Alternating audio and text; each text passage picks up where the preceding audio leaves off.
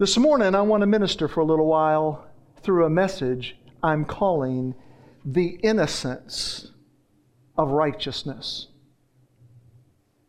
Today, we celebrate Veterans Day.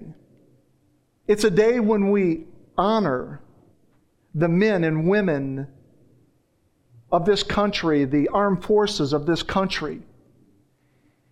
Did you know that it was 100 years ago today that World War I ended? It was November 11th of 1918. And when that war ended, millions of men, and perhaps women as well, veterans from many countries, returned home to their families. They may no longer been in conflict physically, but many of them came home with conflict emotionally because of the things they witnessed, because of the hardships they had to go through. They came home that way. It was PTSD before they even had a name for it back then, and nobody just knew how to label it. As a country, we celebrated our freedom, and we celebrated a time of peace. Soldiers rested from their frustrating and exhausting mission that they had been on for several years. But as I was thinking about that, I couldn't help but think that time has a way of transforming the panoramic view of the family portrait. For every single one of those soldiers have slipped into eternity. There's not one that lives today. I see evidence of a great awakening that is taking place right now, I believe, in the body of Christ, as the revelation of absolute innocence is quieting frustrated and exhausted hearts even within the church.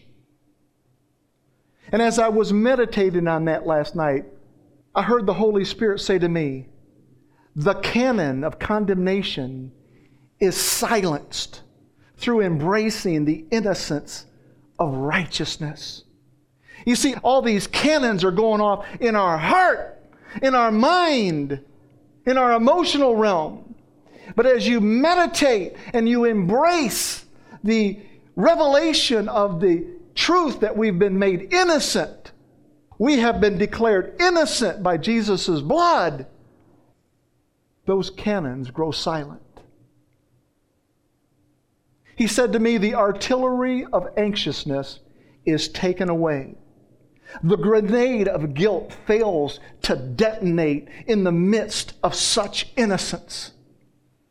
The flamethrower of fear is extinguished in the presence of innocence. And the bayonet of bondage loses its edge and it loses its point in the presence, in the revelation of the innocence that we have. I want you to pick up your minds for a second here this morning. Think beyond your normal paradigm and just think about the reality that you have been declared innocent, totally innocent in the eyes of God. It's a powerful thought. The body of Christ hasn't all arrived there yet because there's days where they feel innocent and there's days where they feel guilty. There is not one day that goes by I feel guilty. Sometimes, like I've said before, I almost feel guilty for not feeling guilty. It's a play on words, but I think you understand where I'm at. Because I go, Daddy, shouldn't I feel something about this or something, Because I don't always have perfect thoughts. I don't always have perfect actions and perfect words and all these things. Well, my mother used to say it like this. She always used to say, misery loves company, right? And listen, the devil is a miserable person. He's a miserable being, but he's not getting my company. No. I'm with the Lord on this one right here. The word innocence is synonymous with words like, listen to me carefully, blameless. When God says you're innocent, He says you're blameless. It's synonymous with words like guiltless. And friends, let me tell you something. It is synonymous with the word purity. If you just want a real simple word, it's synonymous with the word purity. I love that. What I want you to see through the message today is that believers are as pure as the driven snow. We are. We are as innocent as newborn lambs. In Christ, we are perfect. See, that's a hard one for us. I would encourage you, if you don't believe that, I would encourage you to start telling yourself that in the mirror. Huh, Papa? And when you go look in the mirror, I am the righteousness of God in Christ. I am perfect in your eyes. In Christ we are perfect. Now listen to me carefully. Our flesh counts for nothing. There are people that won't like that. Oh, what do you mean my flesh counts for nothing? Here's the good news about that. That means on your best day, when your flesh is involved and it's doing good things, your flesh does not add an ounce to your innocence in Christ. Oh, but conversely, on those bad days or those bad moments, let me tell you something, that we act up in the flesh. It's in those times that our flesh does not subtract from our innocence. We are innocent because of Jesus' blood. We are not innocent because of anything we've done. Innocence is made possible only through God's righteousness. Now listen to me carefully. God's righteousness is given as a gift. It's not something we earn. We see this truth in Romans chapter 5 and verse 17. For if by the trespass of the one man death reigned through that one man, how much more will those who receive God's abundant provision of grace and the gift of righteousness reign in life through the one man, Jesus Christ? Now here is a man named Paul, the Apostle Paul. He knew Christ and he knew his heart. And when he was sanctioned to write the Bible, he listened to the Holy Spirit. And the Holy Spirit said, I want you to pen these words, Paul. This wasn't Paul's idea. This was the Holy Spirit's idea. And so, who are these two men he's talking about? He's talking about the first Adam and the last Adam. Now, we know that the first Adam really messed things up, didn't he? And we know the power of that sin. We know the power of that destruction. The fact that it was done thousands of years ago, yet people would be born today still with Adam's blood. But the good news is, there was a last Adam. Not a second Adam, not a third Adam, but a last Adam. And friends, I want to tell you something.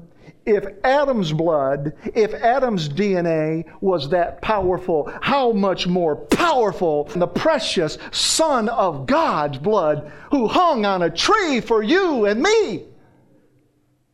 So he's saying in here, he says, for by the trespass of the one man, death reigned. In other words, death set up this kingdom. It says, I have a kingdom called death, and everybody's going to go through it. And how did that happen? It happened at a tree. There was high treason committed that day. And it set up a kingdom of death through that one man. But the Apostle Paul says, how much more will those who receive God's, look at that, those words, abundant provision of grace, and the gift of righteousness, or another way to say it, the gift of innocence, reign in life through the one man, Jesus Christ. As much as you and I could do nothing to dilute Adam's blood, Adam's sin, as much as we could do nothing to change that, carry that over into the realm of where we are in Christ, there is nothing we can do to dilute or contaminate the blood of Jesus Christ. It is that powerful. You can't change it. It's that powerful. So let me ask you the question. How does a person reign in life? How do they set up a kingdom in life? How do they get along in life? How do they enjoy life and see good days? How do you enjoy life like that when your enemy doesn't want the world war to end? That's a good question, isn't it? You see, when the World War I ended, people had to come and sit down at a table somewhere. It wasn't just as we went in and annihilated a certain people, there was nobody left to fight with. No, there were people left to fight with on all sides, but we came to an agreement. What are we doing here? You know, the Bible says, what is it that causes fights among you? And that it answers that question. It says you want something, but you don't get it. I guess maybe a little bit of war for a few years and death and everything else has a way of maybe changing your wants, changing your mind. You weren't willing to sit down at the table and talk peace in the beginning, but after 3-4 years, now you're willing to sit down, but nonetheless, it ended. So the question, how does a person reign in life when the enemy doesn't want the war to end? Listen to me. We reign in life by realizing we don't have to have an absence of conflict in order to reign. Our reigning is in Christ. That means no matter what we're going through, no matter what challenge we face, we can reign in life. I'm not waiting for this to end and that to get better in order to reign. I reign every day in life because I'm reigning in Christ. Why? Through the gift of righteousness, the Bible says, we reign in this life. Not just in the life to come, this life. Hallelujah. Nellie Connolly was the First Lady of Texas in 1963. She sat in the seats right in front of John F. Kennedy and Jackie Onassis Kennedy as they were making their way through the city of Dallas. She was just off to the president's side, just in front of him. The cheers from the crowd were just deafening as tens of thousands of people came to celebrate that president. Nellie turned around to the president who was sitting behind her, and she made this comment. Mr. President, you can't say Dallas doesn't love you. Which President Kennedy responded with by saying these words, no, you certainly can't. Those were the last words from our 35th president. When the enemy tries to drag us into a conversation in our mind, especially about our righteousness, especially about our position in Christ, especially about our innocence, our response to him is, no, you certainly can't. When guilt and shame and fear and condemnation want to schedule a go-to meeting with you on Sunday morning or whatever day it is, our response is, no, you certainly can't. Let me tell you something, friends. I don't listen to what the enemy or the flesh says pertaining to my righteousness. I listen to what my daddy says, and my daddy tells me that I have an eternal righteousness. One that doesn't chip, fade, crack, peel, you just name it, go flat. It is an eternal righteousness. Oh, Fred, it has perfect landings every time. We see that eternal righteousness in John chapter 3 and verse 16. For God so loved the world that he gave his only begotten Son, that whosoever believeth in him should not perish, but have everlasting life. What an amazing scripture. I think sometimes the church feels like we've wore this scripture out. We have not wore it out. You just need to wear it in, inside, wear it in. I had a man after I had ministered for a lot of months come up to me and said, I like your style and stuff like that, but when are you going to talk about something other than the love of God and the grace of God? I looked at him and I said, what else is there to talk about? He said, I don't know. I said, neither do I. If you get tired of the love of God and the grace of God, you know what? It's just because you're not established there. You're allowing the enemy to come along and drag you into a go-to meeting too often. I'm going to encourage you, when you study your Bible, don't just read it, but meditate on it and get a concordance out. Look below the scriptures. Look below the words in particular to see what do they mean.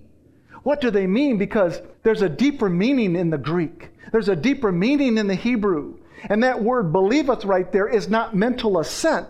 That word believeth means to trust. For God so loved the world that He gave His only begotten Son, that whosoever trusts in Him. And I intentionally put it in the PowerPoint just like that so that you could see that 5-letter word begins with a cross and it ends with a cross. And look at us in the middle. See that? Friends, don't ever think it's about you. It's about Him. It begins with Christ's cross and it ends with His cross. It's a finished work. No, you certainly can't were the last words President Kennedy spoke milliseconds before the bullet from Lee Harvey Oswald's gun struck him. Did you know that the president was still alive when he reached the hospital, which was only 10 minutes away? And Jackie did not leave his side, nor did she take off her suit, which was now blood-soaked and splattered with brain tissue. I thought about that and I thought, it's the same thing they did to my Jesus. It's the same thing they did to Christ. They nailed Him to a cross and splattered His blood. But what would Jesus' last words be? I'll show you what His last words would be. Right there they are. John chapter 19 and verse 30. It is finished. Let me translate that into modern day vernacular. You'll never be able to again ever say, Daddy doesn't love you. You'll never be able to say that. Look at my sacrifice. Look what's happened here today. You'll never be able to say, Daddy doesn't love you. See, I think we spend too much time thinking on how much Dallas loves us when we ought to be thinking about how much Daddy loves us. In John chapter 19:30, you see it. It is finished. At the hospital, Jackie Onassis stood next to Lady Bird Johnson. Lady Bird Johnson was Lyndon B. Johnson's wife. And she stood right next to her. And Lady Bird Johnson asked Jackie if she wanted to change out of her blood-stained pink Chanel suit. And she refused, saying this, I want them to see what they've done to my Jack. I want them to see what they've done to my Jack. I thought about that, and the Holy Spirit took me to John chapter 20, verse 24 through 29. Now let me set this up here for a second. Jesus has been crucified, He's been buried, He's been resurrected, and He's already visited His disciples on one occasion, except Thomas wasn't there. So Jesus comes back. Now Thomas, also known as Didymus, one of the 12, was not with the disciples when Jesus came. So the other disciples told Him, we have seen the Lord. But He said to them, unless I see the nail marks in His hands, and put my finger where the nails were, and put my hand into His side, I will not believe. A week later, His disciples were in the house again, and Thomas was with them. Though the doors were locked, Jesus came and stood among them and said, peace be with you. I love that about Jesus. He's always trying to end wars. He's saying, peace be with you. He said in John chapter 14:27, He said, peace I leave with you, my peace I give unto you, not as the world giveth, give I unto thee. Let not your hearts be troubled, or don't let them be fearful. Trust in me, believe in me. He says to the disciples, peace be with you. And then He said to Thomas, put your finger here. See my hands? Reach out your hand and put it into my side. Stop doubting and believe. What a message all by itself. How would we ever want to doubt His love for us? How would we ever want to doubt His extravagant grace for us? He just said, stop doubting and believe. Thomas said to Him, my Lord and my God. Then Jesus told him, because you have seen me, you have believed. Blessed are those who have not seen and have yet believed. The First Lady, Jackie Onassis Kennedy, said to Lady Bird Johnson, I want them to see what they've done to Jack. Jesus told Thomas, I want you to see what they've done to your Jesus. In fact, it was even a greater message. He was literally saying, I want you to see what your Jesus has done for you. See, that's even better, isn't it? Because Jesus said, no one takes my life. I lay my life down. In John chapter 6 and verse 63, Jesus said these words. He said, the Spirit gives life, the flesh counts for nothing. Now, these are the words of Jesus. He said the flesh counts for nothing. The words I have spoken to you, they are full of the Spirit and life. I don't think Christians have a hard time believing that the Spirit is the giver of life. That is not our problem. The part we struggle with is the second part of what Jesus said, and that is that the flesh counts for nothing. And I'll tell you why. It's because we live in a rewards-based society. We like rewards. We like good attendance rewards. We like rewards when we use our credit cards. We love rewards. We love to be recognized. We love to be held up like a trophy. Look at my perfect attendance. Look at my perfect ways. We love rewards. But Jesus said the flesh counts for nothing. Our flesh wants to contribute, and our flesh wants to be recognized. And generally, that's because we are trying to make up for one thing that we feel like we lack somewhere. And we just feel like if we can do enough in certain areas, that will make up for that one thing. We'll talk about that one thing more in a few minutes. That one area, perhaps, that we struggle in, and every believer does. We say things like, if it wasn't for that one thing. Now, we wouldn't tell another human being this probably, but we know this in our own hearts. We think, if it wasn't for that one thing, then this life of innocence would make so much more sense. But my struggle is so powerful. My addiction is so strong, whatever it may be. That stronghold is so rampant in my life that if that wasn't there, then I could really believe He loves me. Then I could really believe I'm totally innocent. We struggle a lot of times with one things. I want to show you a dollar amount on the PowerPoint, and I want you to tell me what you see in terms of the amount. I want you to look at that for a second. Let me give you some quick math. 3 zeros make 1,000, 4 zeros make tens of thousands, 5 zeros makes hundreds of thousands, and 6 zeros makes millions. So 1 followed by 6 zeros, we would normally say, well, that's $1 million. No, friend, that is $1. You see, I put a decimal after the 1. And when you do that, it doesn't matter what follows it, that decimal point, that period, whatever you want to call it. Now, had there been a comma there, that would have been $1 million. You can add zeros till the cows come home on that number right there, and you'll never increase the value of it. In the same way, our contribution to salvation doesn't matter if there's 1,000,000 zeros or 1,000,000 heroes after the decimal. They count for nothing to make us innocent in the eyes of our fathers. Jesus' blood is the one thing. Jesus' blood is the only thing that counts. Only thing that counts. John chapter 19 and verse 30. Again, these are the last words of Jesus Christ. When He had received the drink, Jesus said, "It is finished." With that, He bowed His head and gave up His spirit. I want you to make a note here that there is a decimal, there is a period after the word "it is finished." So whatever you feel like you need to add on the other side of Him saying it is finished, it counts for nothing. You'll work your fingers to the bone. You'll wear yourself out trying to add to His finished work. Jesus said, "It is finished." I just get so excited about the truth that He finished it. You know why? Because I can't unfinish it.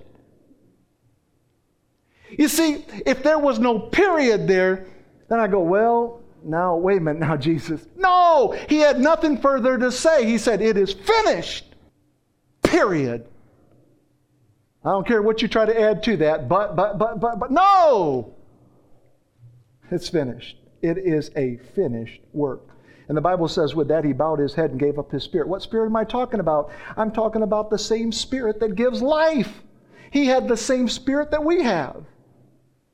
John 6:63 again, the Spirit gives life. The flesh counts for nothing. The words I have spoken to you, they are full of the Spirit and life.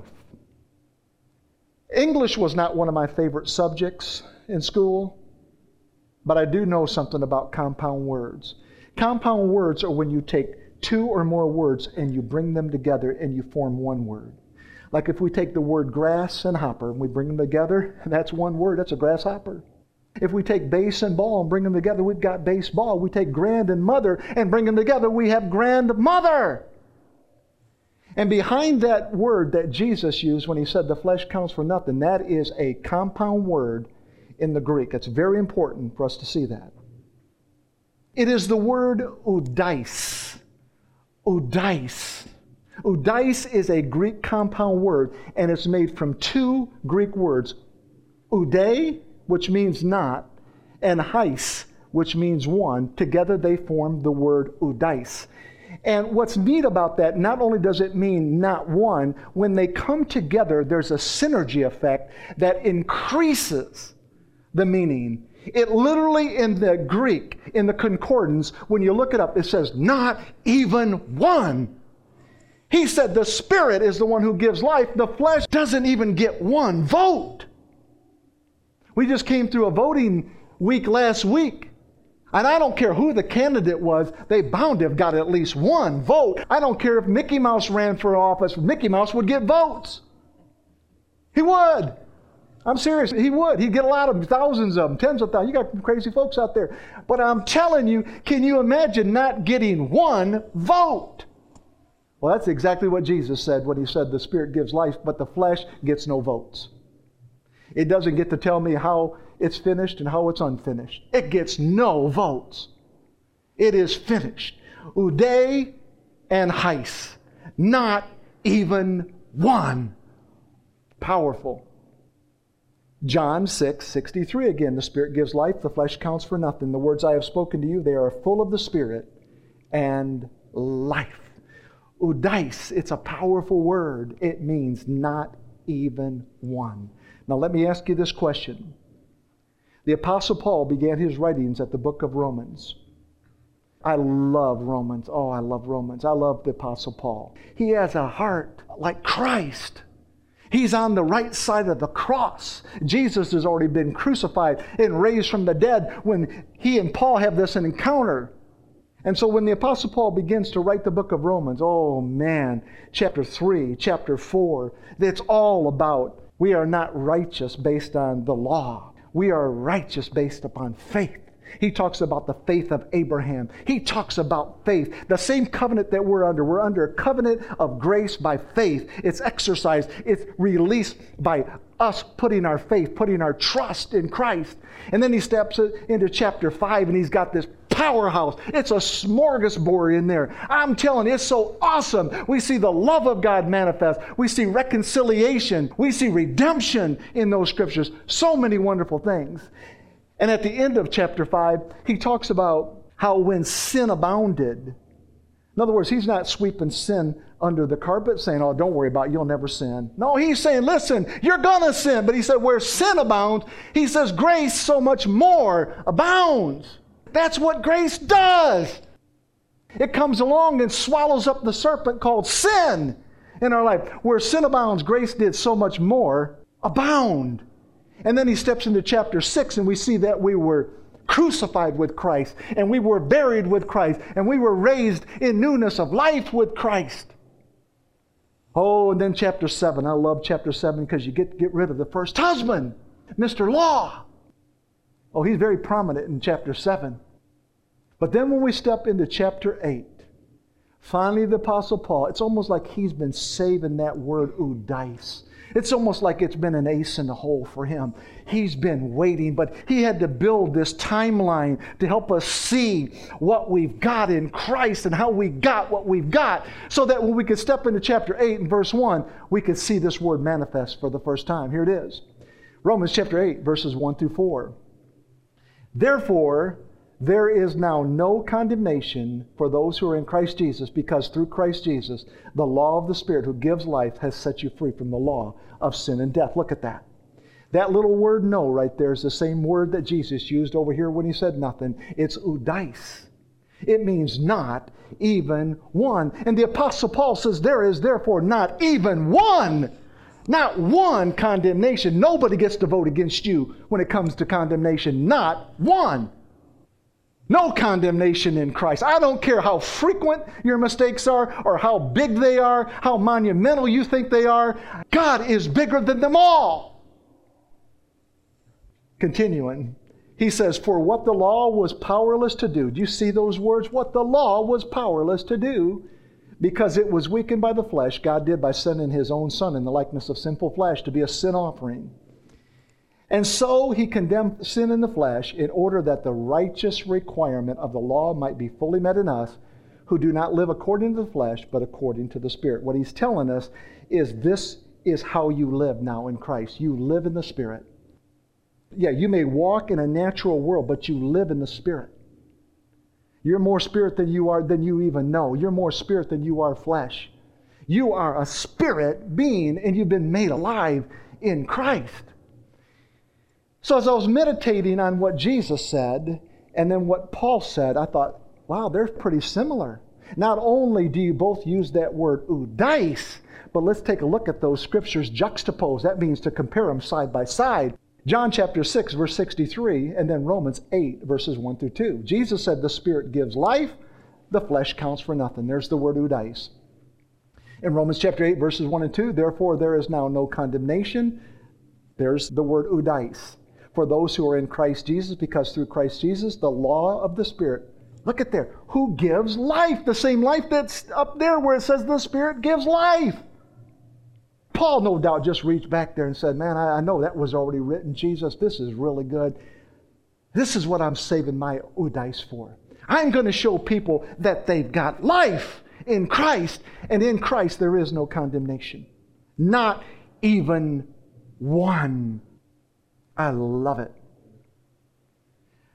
Our flesh's contribution to the innocence of righteousness, listen to me carefully, adds as much value to our lives as the old maid card would add to the game of Rummy 500 if you were playing it. Can you imagine that? I mean, get that picture in your head. You're sitting across the table and you're getting dealt your cards. You're playing Rummy 500 and you're putting them all in order as you're getting them delivered. Yes, yes. And you're lining them up by runs and you're lining them up by suits. And all of a sudden you grab one and there's the old maid. Now, nobody in their right mind would go, well, let's just keep her off to the side. No, you wouldn't do that. Why? Because she adds no value to the game at hand. She doesn't. You would quickly reach the conclusion that that card was incompatible with the game at hand, and you would immediately seek to discard her.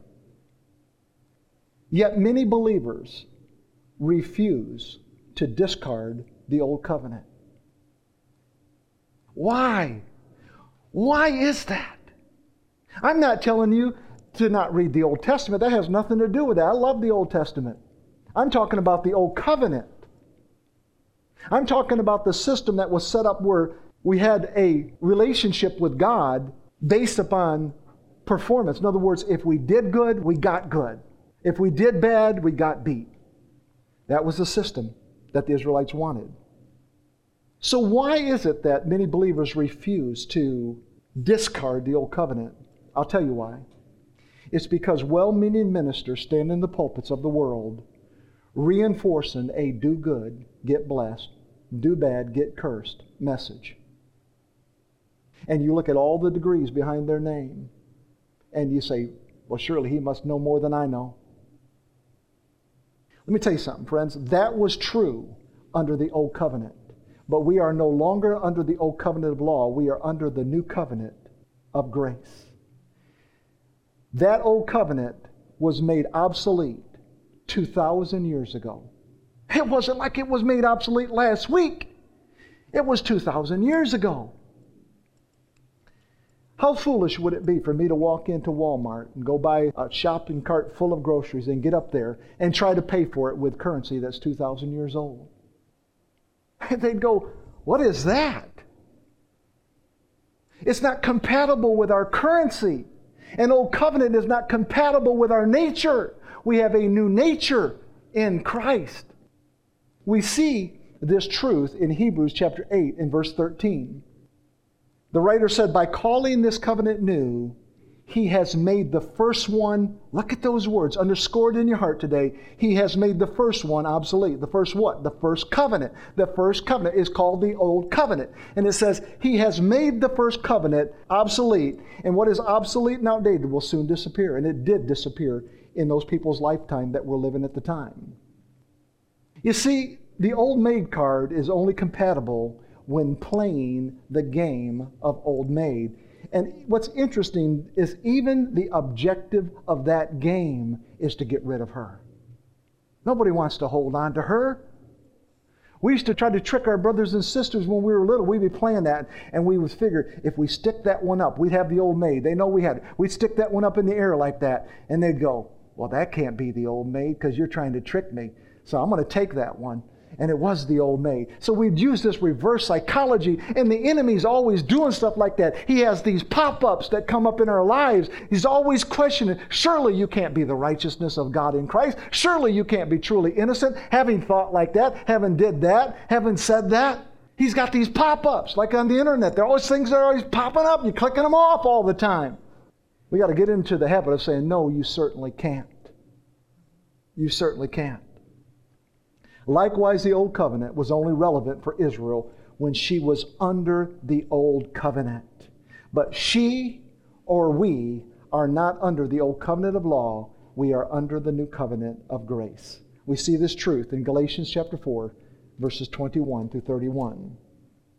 Tell me, you who want to be under the law, are you not aware of what the law says? For it is written that Abraham had two sons, one by the slave woman and the other by the free woman. His son by the slave woman was born according to the flesh. Now, what does the flesh count for? Come on, help me out here. That's right. It counts for nothing. Ishmael was born according to the flesh. That's why he didn't count. Abraham is our father, yes, but that's why the lineage didn't come through Ishmael. It came through Isaac because he was the son of promise. But his son by the free woman was born as the result of a divine promise. Friends, I'm going to tell you something. This is no time to abort your promises. Whatever promise God has made you, you hold on to it with all the tenacity you've got. You hang on to it with all you've got. But keep looking unto Him. Don't look at the promise. Look at the promiser, the promise keeper, the one who made the promise. Look to Him. He was born as a result of a divine promise. Now watch what he says. These things are being taken figuratively. He says the women represent two covenants. Now, one thing a magician will never do is show you how they did their trick. But the writer of Hebrews said, let me just pull the cover right off the table. I just want to expose everything here because you might get to the end of this thing and you might not know exactly what I'm talking about. He said these two women I've just described, the one that's a slave and the one that's free, the one that's by the flesh, the one that's by the promise, he said they represent two covenants. I'm telling you something that you're familiar with, that you can reach and grab a hold of as a type and shadow, but I want to show you the essence of that story.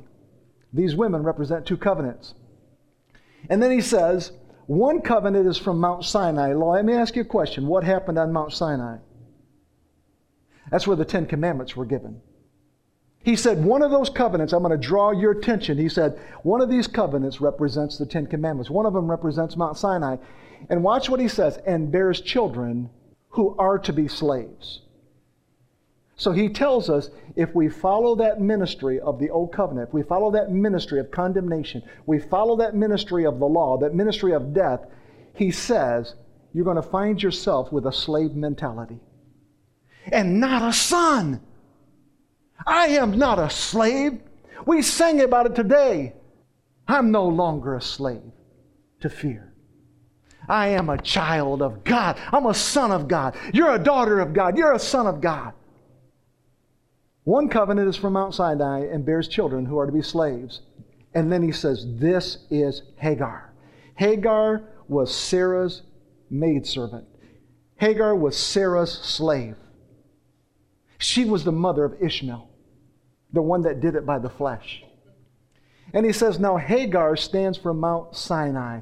I think this is awesome how the writer did this. You know what he did? He reached across a vast timeline. He reached across this wonderful landscape of time, 420 years. He reached all the way back into Abraham and grabbed him with one hand. And then 420 years later, he reached over here and grabbed Moses and he brought them together. And he said, now that we've got them side by side, let me put a powerful truth in your heart. And he begins to unfold this. He said, now Hagar stands for Mount Sinai in Arabia, and it corresponds to the city of Jerusalem because she is in slavery with her children. But the Jerusalem that is above is free, and she is our mother.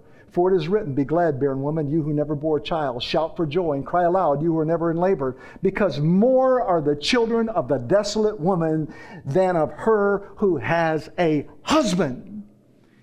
Now you, brothers and sisters, like Isaac, are children of promise. At that time, the son born according to the flesh, the one that was born according to what counts for nothing, he said that son persecuted the son born by the power of the Spirit. And it's always that way. In fact, he goes on to say, it is the same now. So don't think it's strange when you're out and about and people persecute you because of righteousness. They persecute you because you have a message of innocence. They persecute you because you don't fall under guilt and shame and fear and condemnation. And they persecute you for that because they don't understand that. He said it is the same now. But what does the Scripture say? Now this is very, very important here. He says, get rid of the slave woman and her son, for the slave woman's son will never share in the inheritance with the free woman's son. In other words, what he's saying for us is get rid of the slave woman mentality. Get rid of the slave son mentality. You are not a slave. You are a son. You are a daughter of the Most High King. Therefore, brothers and sisters, we are not children of the slave woman, but of the free woman. Oh, what an opportunity to rejoice. Getting rid of the slave woman and her son is just a parting of the waters that Sarah sang about today. That's all it is. It's a parting of the ways. It's a parting of the waters. You see, when Israel was released from Egypt, she was released out of bondage. And she had to walk through the Red Sea. She got back into bondage again in the desert, as you know. But see, when we had to walk through the Red Sea, that's Christ's blood. We don't get back into bondage in our spirit man again because we're not just natural, we are spiritual beings. He lives on the inside of us. So we've got a greater covenant. That was the old covenant they were under. We're under the new covenant. Making a way for me. You're moving mountains that I don't even see. You've answered my prayer before I even speak. All you need for me to be is still. I'll tell you, you'll be able to hear the quiet voice of the Lord if you're just still. But you can't be still if there's a war going on in a lot of people's lives because the cannons are scary and all this artillery is scary. But when you realize, what can they do to me? When you realize the innocence of righteousness lives on the inside of me, all those fears subside. They take a long walk, as I said before, on a short pier, and they never come back. What is the underlying message within that Galatians narrative that we just went through? What is the message? I mean, what are you really trying to say, Paul? Come on, boil it down for us. I had to think about that. Paul, what are you trying to say here? He is saying we are to discard the old maid. We are to discard the old covenant. The old covenant puts us in slavery and cannot produce life, and it cannot produce an inheritance. The old covenant relies on flesh and does not wait on the promise. The new covenant is born by the power of the Spirit I'm telling you, the flesh counts for nothing. I'm as free as I've ever been, because I am not counting my flesh for nothing. We are not made righteous by the obedience to 613 Jewish laws, which included the Ten Commandments, by the way. Living a new covenant life by the way of the old covenant commandments is like welcoming a parasite to come and live in your body. You see, parasites are always looking for hosts, but parasites always take and they never give you anything good back. And ultimately, they end up destroying your life if you're not careful with these things. I'm telling you, Jesus has done away with our parasite called sin, so we can no longer be destroyed by sin. We no longer have to have a fear of anything. He's dealt with that on the cross. Parasites destroy their hosts just exactly the way the ministry of condemnation, the ministry of guilt, the ministry of shame destroys that precious believer, destroys that precious unbeliever even, that precious person who just doesn't know how to get rid of it. He just told us, get rid of the slave woman and her son. So get rid of all in that family. Anything that does not bear life, get rid of it. And how do we get rid of it? It's not as easy as going home and going through your drawers and getting rid of stuff. We allow the truth of God, the truth that you've been made innocent in His eyes, the truth that you're flawless in the eyes of God. We allow those truths to overwhelm those areas, come crashing in like a wave, and take that other stuff back out to sea, where it belongs, in the sea of forgetfulness, never to be brought up again. Why is the message of absolute innocence so hard for us to believe? Come on, ask that question.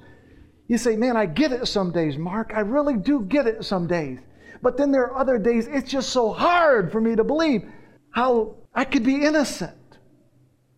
I'll tell you how that happens. Because the message of innocence is continually corrupted by a contrary message. A message the enemy wants to speak in your mind, a message that was laid as a foundation as you were growing up, a message from other ministers. Listen, I don't want to throw anybody under the church bus, but I'm telling you, it's very important what we let drip in our hearts. Not to make heaven. I'll tell you what, you can go sit under anything you want and still make heaven, but you won't live life and have good days here. It makes a difference. I want you to imagine with me for a moment that you have been awarded the honors of pastry chef for a very prestigious wedding. This is a great privilege and opportunity for you as you accept the responsibility to create a most decorative and sumptuous cake. You pour heart and soul into the creation of this masterpiece for the bride and groom, and you know they have many distinguished guests that will be coming. Now this is where your creation takes an interesting whisk. Here's where it takes this interesting turn, if you will. The cake recipe calls for vegetable oil, but you are fresh out. So you substitute the vegetable oil with motor oil. After all, come on, it's just one ingredient. So you substitute it with motor oil. Now let me ask you this question. Would you agree with me that with that sole substitution, everything else was followed to the letter, would you agree with me with that sole substitution, you have perverted that cake and that is no longer fit for human consumption? You know what you've done? You've taken the innocence away from the cake. You've taken the purity away from the cake. Now I want you to carry that principle, that thought over as you consider the gospel of grace, the gospel of Christ. Ephesians chapter 2, verses 8 and 9. For by grace have you been saved through faith. And this is not your own doing. It is the gift of God, not a result of works, so that no man may boast. What are these scriptures saying? They're plainly communicating the new covenant truth that if we add anything to, if we subtract anything from, If we multiply anything by, if we divide anything with, or we substitute anything for the gospel of grace, the gospel of righteousness, the gospel of innocence, the gospel of Christ, we have perverted the gospel. We have corrupted the gospel, and it is no longer the gospel. And those are the words, in essence, that the Apostle Paul told the Galatians in chapter 1. You go read it sometime. Friends, in Romans chapter 5, verses 1 and 2, we find these words. Therefore, since we have been justified through faith. I want you to see, we've been justified through faith. We have peace with God through our Lord Jesus Christ, through whom we have gained access by faith into this grace in which we now stand. And we boast in the hope of the glory of God. Wait a minute. You say, wait a minute, I thought you weren't supposed to boast. Ephesians 2:9 told us not to boast. Oh, it does. But we're not boasting in what we've done. We're boasting in what He's done. There's a big difference. We're boasting in the hope of the glory of God. But this word justified in the first verse of Romans chapter 5 comes from the Greek word dikaiao. I love this word. I haven't been here in a long time, but that word is so powerful, dikaiao. It translates as innocence or righteousness. The word justified, we read it in the Greek, we wouldn't think innocence necessarily. We wouldn't think righteousness necessarily. But I'm telling you, as you peel back the curtain from that word, dikaiao, it literally reads like this. Therefore, since we have been declared innocent through faith. Therefore, since we have been declared righteous through faith, we have peace with God through the Lord Jesus Christ. I love it. You see, what it does is it actually infers a transference of what is on Jesus, what is in Jesus, into us. It's not like Jesus just had extra righteousness in His pocket and He gave us some righteousness. No, He took what was in Him and He transferred it into us. Awesome. For a person to become innocent when they are totally bankrupt, when they are totally corrupt, I want you to know is the greatest miracle there is. That you can go from nothing to everything in Christ by faith. It is impossible in man's own doing, but all things are possible with God.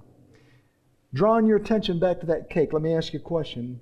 Can you imagine a man attempting to uncorrupt, unpervert that cake that has been baked with motor oil? Can you imagine someone setting out with that kind of task? It would be impossible to do because all the ingredients have melded together. They have become one together. Friends, that's the way it happened with Christ. We became one with Christ in Him. Therefore, we are no longer perverted in our spirit man. We can no longer be corrupted in our spirit man because we are one with Him. We're not just in Him. He's just not in us. We are one with Him. Galatians chapter 1, verses 3 through 4. The Apostle Paul said, "Grace and peace to you from our God and Father and the Lord Jesus Christ, who gave Himself for our sins to deliver us from the present evil age according to the will of our God and Father." That word deliver comes from the Greek word exireo. Exireo. It translates, I love this, to tear out. To tear out. Now, whether Jesus tore my sins out of me or He tore me out of my sins, it doesn't matter. The fact remains we have been separated from our sins. They've been torn out. That old nature has been torn out of us. Now, when you think about this, 2 Corinthians chapter 5, verse 17 makes sense. Therefore, if any man be in Christ, he is a new creature, a new creation. Old things are passed away. Behold, all things are become new. Why? Because the old man has been torn out. He's been torn out. I knew a man many years ago that lost one of his fingers. And the doctor surgically removed one of his toes and transplanted it where that finger that was missing once stood. And they did a pretty nice job. It was always kind of weird to try to shake somebody's hand knowing they had a toe on their hand. But that's what they did. wow, that toe may serve the rest of that man's days as a finger, but it will always be a toe. Once a toe, always a toe, you know? Listen, if you took that toe and you cut it off and put it in your pocket, it'd be a toe. If you threw it in the garbage, it'd be a toe. If you put it on your hand, it's a toe. It's just serving a different purpose. My point is this: in Christ, our sinful nature was not just repositioned, our sinful nature was crucified.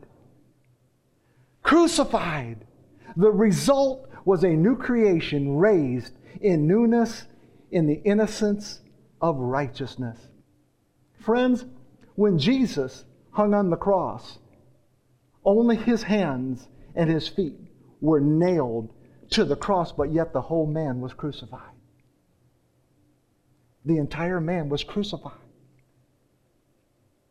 In 2 Corinthians chapter 5, verses 18 through 21, it says this: all of this is from God, who reconciled us to Himself through Christ and gave us the ministry of reconciliation. That God was reconciling the world to Himself in Christ. Look at those words. Not counting people's sins against them, saying, you don't get to vote. I'm not counting your sins against you. I don't care how many you had, I'm not counting them against you. And He committed to us the message of reconciliation. We are therefore Christ's ambassadors, as though God were making His appeal through us. We implore you on Christ's behalf, be reconciled to God. God made Him who had no sin to be sin for us, that in Him that we might become the righteousness of God in Christ, or that we might become the innocence of God in Christ. So now the question as I'm winding down here, what if it weren't for that one thing? If that one thing was taken out of the way? Maybe for one person it's a critical and judgmental heart. You don't want to be that way, but you just can't help yourself. It just seems like, and you feel so condemned when you've been critical or judgmental towards somebody. For another person, it may be a lack of faith. They feel like, man, I'm just failing in this area of my faith. I should be stronger in this area. And you allow condemnation to come in and take you to a go-to meeting. Still another, it's a recurring sin, some issue that you're having an issue with. And you think, if it was just not for that one thing, that frustrating and exhausting one thing. Well, I'm going to show you how Jesus dealt with that one thing through two narratives, and then I close. Mark chapter 10, verses 17 through 22. As Jesus started on His way, a man ran up to Him and fell on his knees before Him. Good teacher, he asked, what must I do to inherit eternal life? Why do you call me good? Jesus answered, no one is good except God alone. You know the commandments: you shall not murder, you shall not commit adultery, you shall not steal, you shall not give false testimony, you shall not defraud, honor your father and mother. Teacher, he declared, all these things I have kept since I was a boy. Jesus looked at him and loved him. Now look at those next two words. One thing. One thing you lack, he said. Go sell everything you have and give to the poor, and you will have treasure in heaven. Then come and follow me. At this, the man's face fell. He went away sad because he had great wealth. Jesus has not been crucified when this story took place. There is still an old covenant in place. The new covenant will not come until Jesus sheds His blood. And so when Jesus was pointing him back to the law, He was not saying, this is the way my daddy's designed it for all creation for man to live. He pointed him back to the only thing he was familiar with, which was the law. So He's pointing him back, and He's telling him, He's saying, listen, there's still one thing for you, friend. It's not the fact that you have money, it's the fact that money has you. That's the problem. You see, money is your God. And He said, if we'll just get that out of the way, if we can just sever that right now, if we can just take care of that right now and come and follow me. Yet the man's face fell and he went away sad, for he had great wealth. In Psalm chapter 34, verse 10, the Bible says, even strong lions sometimes go hungry, but those who trust in the Lord will lack no good thing. I want you to see that right there. Even under an old covenant, David wrote that right there. And he was saying, listen, you've got to get by. You've got to get beyond this mentality of lacking one thing. You're no longer under the old covenant like that man was when Jesus talked to him. You're under the new covenant. And under the new covenant, we lack no good things in Christ. We have everything that pertains to life and godliness. We have an all-sufficient God who's working on our behalf, working in us for the glory of God and the cause of Christ. So, the Apostle Paul redirects our focus to this one thing. These are familiar scriptures, and I want to run ahead and give you the ending and then come back and tell you why he could have said that. Let's give you what he said first. Philippians chapter 3, verses 12 to 14. Not that I have already obtained this or am already perfect, but I press on to make it my own, because Christ Jesus has made me His own. Oh, we were bought with a price. Brothers, I do not consider that I made it on my own, but one thing. Oh, wrap your heart around that right now. Wrap your heart around that. One thing I do when I'm faced with troubled seas, when I'm faced with a troubled mind, he says, one thing I do. Because friends, let me tell you something. Trouble will come knocking on your door. It will come. And he says, when that happens, here's the one thing I do. He says, forgetting what lies behind and straining forward to what lies ahead, I press on toward the goal for the prize of the upward call of God in Christ Jesus. He says, I forget what lies behind. See, if I spend all my time looking back, I'm going to go back. If I spend all my time looking at sin, I'm going to sin. If I keep looking at all my unrighteousness, I'm going to act that out. He said, I don't do that. I don't look at what was behind me. What's behind us? Our sins are behind us. All of our unrighteousness is behind us. He said, I look forward. I look forward. So my question is this: how could he take something that it's such a crescendo right there? It's so big, it's so powerful, this one thing I do. How could he have said that? Well, let's look at the verses that he was speaking just in front of those, my last verses. Philippians chapter 3, verses 2 through 9. He says, look out for the dogs, look out for the evildoers, look out for those who mutilate the flesh. Who is he talking about? He's talking about anybody that wants to put you under the law. He's talking about Judaizers in particular right here. He's saying, look out for these people, because you know what they're going to do? They're going to come along and say, man, you can't be that innocent. You can't be that righteous. You still got to get circumcised. You still got to obey Moses' law. And he specifically said, watch out. Some versions it says, beware. 3 times it says, beware of that type of people that come along and try to do that to you. He says, for we are the circumcision who worship by the Spirit of God and glory in Christ Jesus, put no confidence in the flesh. There, he said it too. He picked up on what Jesus said when Jesus said the flesh counts for nothing. Paul said we put no confidence in the flesh, though I myself may have reason for confidence in the flesh also. If anyone else thinks he has reason for confidence in the flesh, he said, I have more. He said, listen, you want to play that game? Come on, let's go ahead and play the game. I'm going to give you my long list, my long resume of where I've been and what I've done. That's what he's basically saying. He says, if anyone else thinks he has reason for confidence in the flesh, I have more. Circumcised on the 8th day, which is the day they circumcised Jewish babies, of the people of Israel, of the tribe of Benjamin, a Hebrew of Hebrews, as to the law, a Pharisee, as to zeal, a persecutor of the church, as to righteousness under the law, blameless. Now watch what he says. But whatever gain I had, I counted as loss for the sake of Christ. Indeed, I count everything as loss because of the surpassing worth of knowing Christ Jesus, my Lord. For His sake, I have suffered the loss of all things and count them as rubbish, in order that I might gain Christ and be found in Him, look at those words, not having a righteousness of my own that comes from the law, but that which comes through the faith in Christ, the righteousness from God that depends on faith. Friends, the wonderful truths that reach out to us from the Scriptures are these. Even as World War I ended on this very day 100 years ago, I proclaim over us that the war against our innocence be silenced, and the peace treaty that was written with Jesus' own precious blood be accepted as more powerful than any other weapon.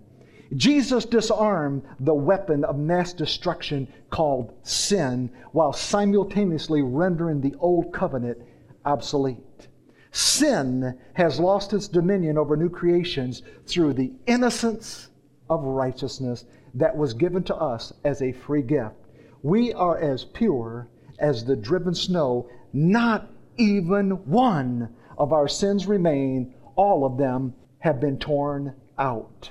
And should the enemy attempt to engage us in conversation again concerning our innocence, concerning our righteousness, our response is no, you certainly can't. Jesus declared that the Spirit gives life, the flesh counts for nothing. Therefore, our hope springs to life as we embrace Jesus' last words from the cross. It is finished. Friends, it was with those words that Jesus sealed the body of Christ with the innocence of righteousness. Daddy, I have preached myself very, very happy. I'm thanking you, Father, that you take us back to our grassroots, that we don't try to move on to complicated truths and wear ourselves out when we realize we can just rest in the goodness of our Father. I want to thank you, Father, when you look at me, you see no corruption whatsoever. You don't see it, Daddy. I am complete in Christ. I'm not a half-baked cake and I'm not a corrupt cake. I am complete in Christ. I am a son of God. And Daddy, I want to thank you as this message begins to infiltrate over the walls, the same walls that the troops climbed over, those same walls that are standing today, Daddy, the trenches that people find themselves in. Father, as this message of complete innocence by righteousness begins to come in like a flood, come in and overwhelm them, that the whole world will see the beauty of the innocence of righteousness. In Jesus' name, amen.